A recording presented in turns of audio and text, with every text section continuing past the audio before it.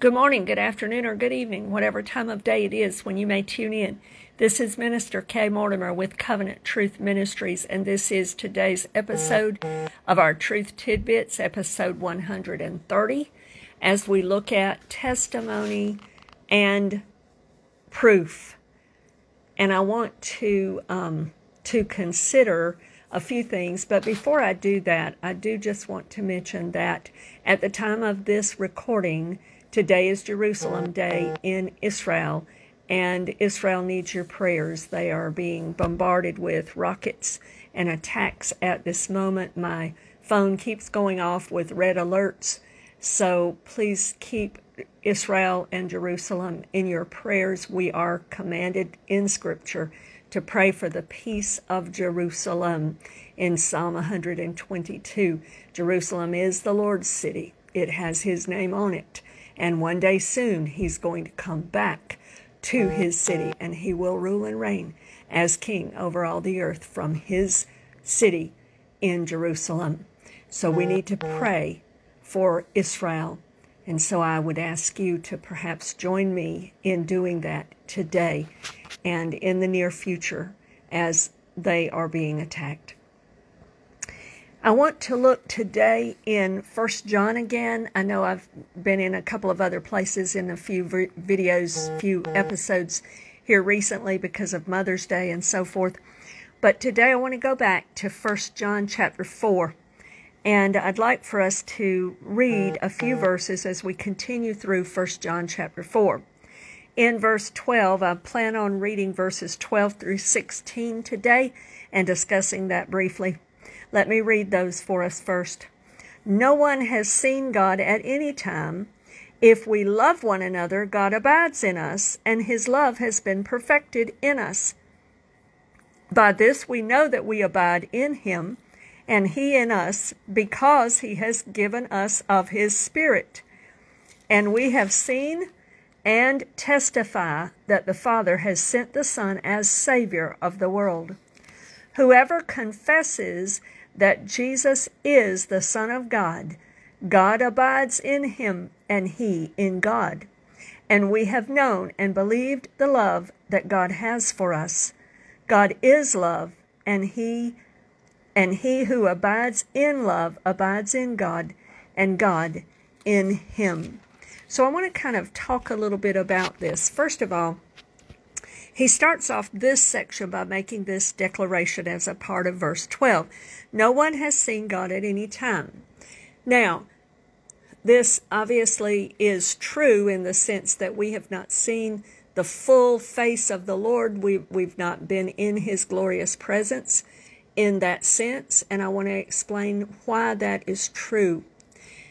God is love. Yes, He is. He is also just, and He is many things. One of the things that God is God is holy. The Bible even says in Hebrews that God is a consuming, an all-consuming fire. There is no way that in our flesh we would be able to stand fully in the presence of God without being burned up, because even the best that we have is still imperfect in His presence. And Moses, you might say, well, let's consider Moses. Moses did probably come the closest to seeing God face to face. But even Moses had to be covered and protected. Even Moses was, the Lord said when He wanted to see His glory, when He wanted to see Him in His fullness, God says, you can't do it, Moses, you can't. I'll cover you with my hand in the cleft of the rock, and you'll be able to see a portion. You'll be able to see some, but I can't let you see it all because it'll burn you up. You're not able to see it all. So we might say that Moses came the closest in the Old Testament for sure in perhaps doing that. But even in that, Moses was protected by the Lord because of God's great love. Then we come to the New Testament. And we read in 2 Corinthians chapter 12 about Paul and Paul's encounter when he went up into the third heaven, he said, and he was caught up there. Now, he didn't describe a lot of what he saw, but he said he heard words that were inexpressible, things that it wouldn't even be lawful for him to utter right now, because they were so glorious and so magnificent, the presence of God. Then we read in John, in the book of Revelation, about John the Apostle and all that he saw, and how he, could be another one that came perhaps close to being able to see the fullness of God's glory.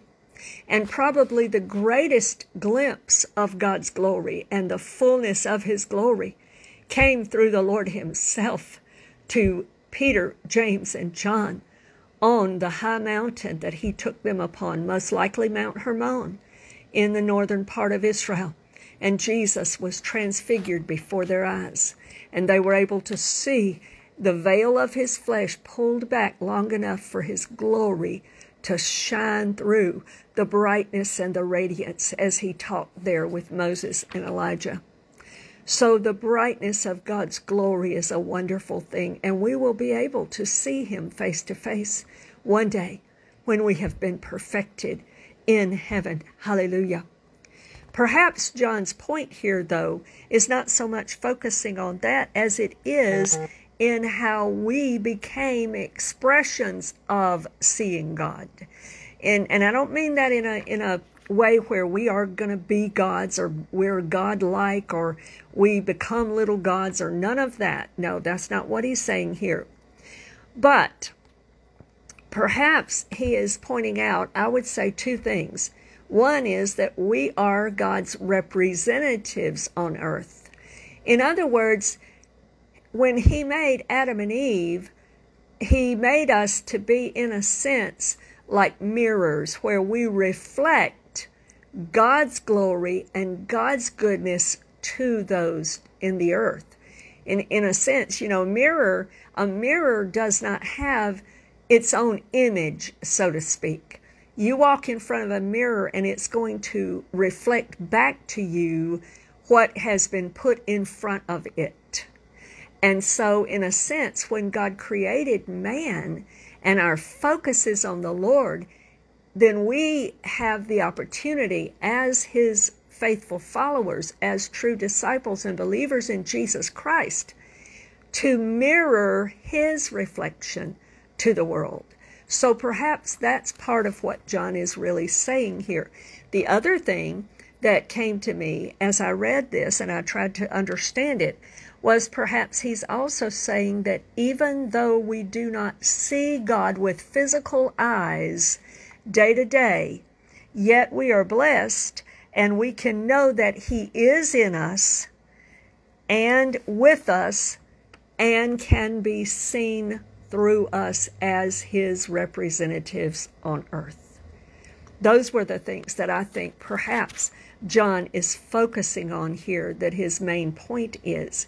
Yes, nobody might be able to see God face to face right now, but we can know that he is in us. We don't have to see him with our physical eyes. We can know it, and it's proven by our obedience to him and by our ability to love him and to reflect him to others.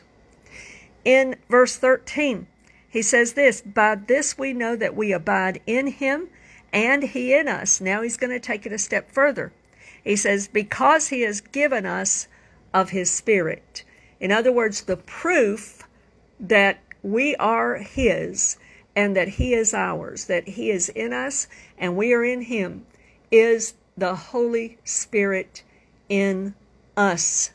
Hallelujah. That is the proof. So then he goes on and he says, and we have seen and testify that the Father has sent the Son as Savior of the world. So the Holy Spirit is in us, and because of this, because we are in God, we have been able to see and understand, perceive, and have that intimate knowledge and revelation, as well as to testify that the Father, God the Father, has in fact sent Jesus, his Son, as the Savior of the world. So here we see the connection of the Trinity. I want to look back briefly at John chapter 15. And in John chapter 15, he's talked about the vine and us being the branches, and he's called us and chosen us to bear fruit. And then he goes on and he goes on and he talks about how the world hates you. They hate you because they hated me. He talks about how a servant is not greater than his master. If they persecuted me, they'll persecute you. If they kept my word, they would keep yours also. And he goes on down and he says, he who hates me hates my Father also. If I had done among them the works for which no one else did, they would have no sin. But now that they have seen and also hated both me and my Father. But this happened that the word might be fulfilled, which is written in their law, they hated me without a cause. And then he quotes from the Old Testament scriptures. But notice this in verse 26.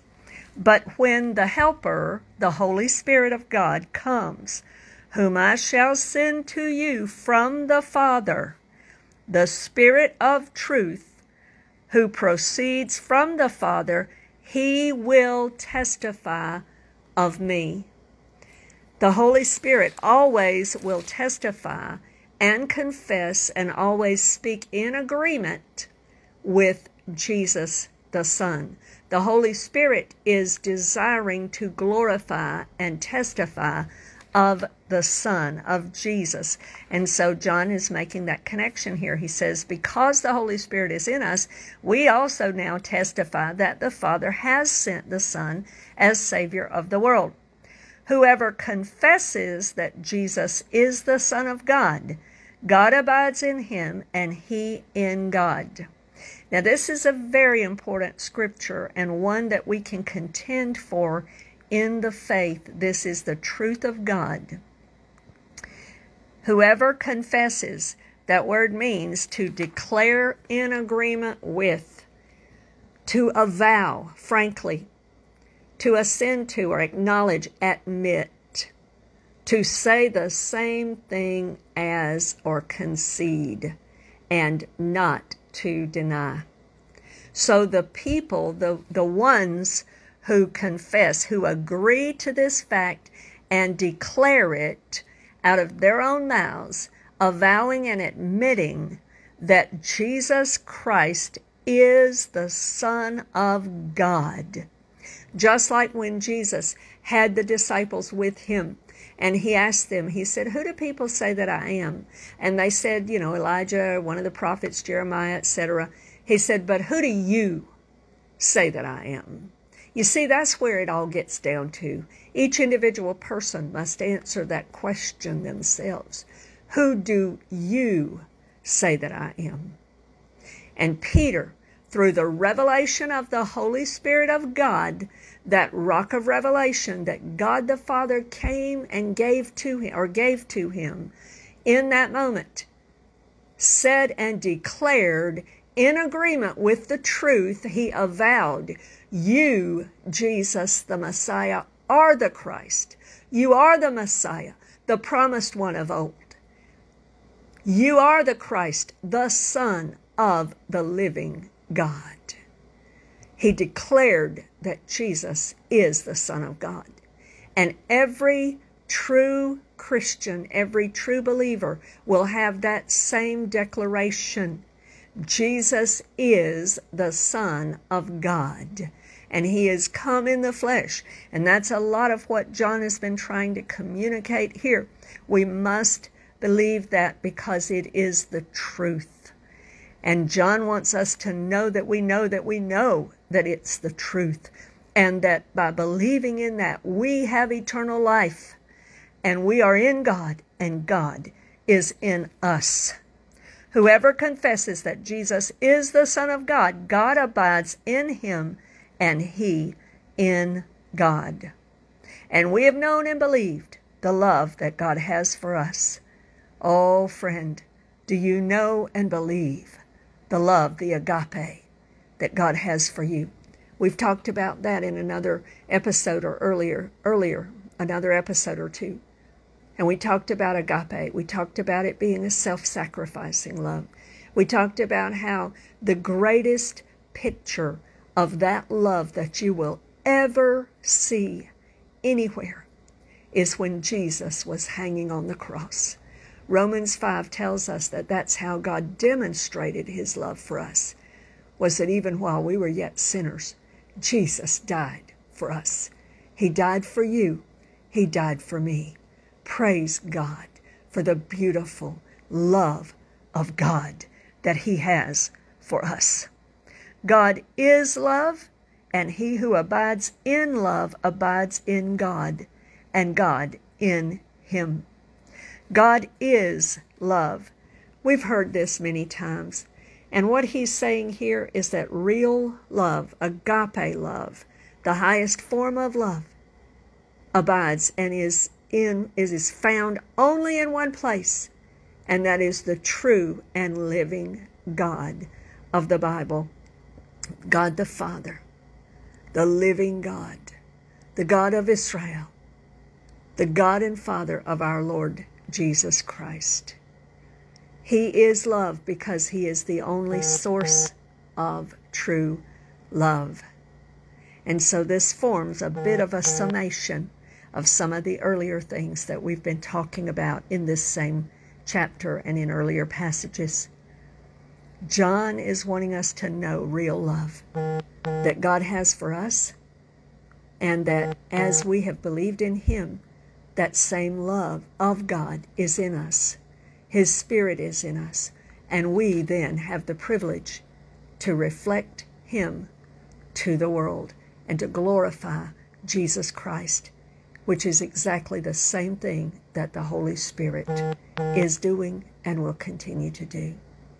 I pray that this particular episode has been a blessing to you, and we hope that you can continue to join us again for future episodes of Truth Tidbits. God bless you today in Jesus' name.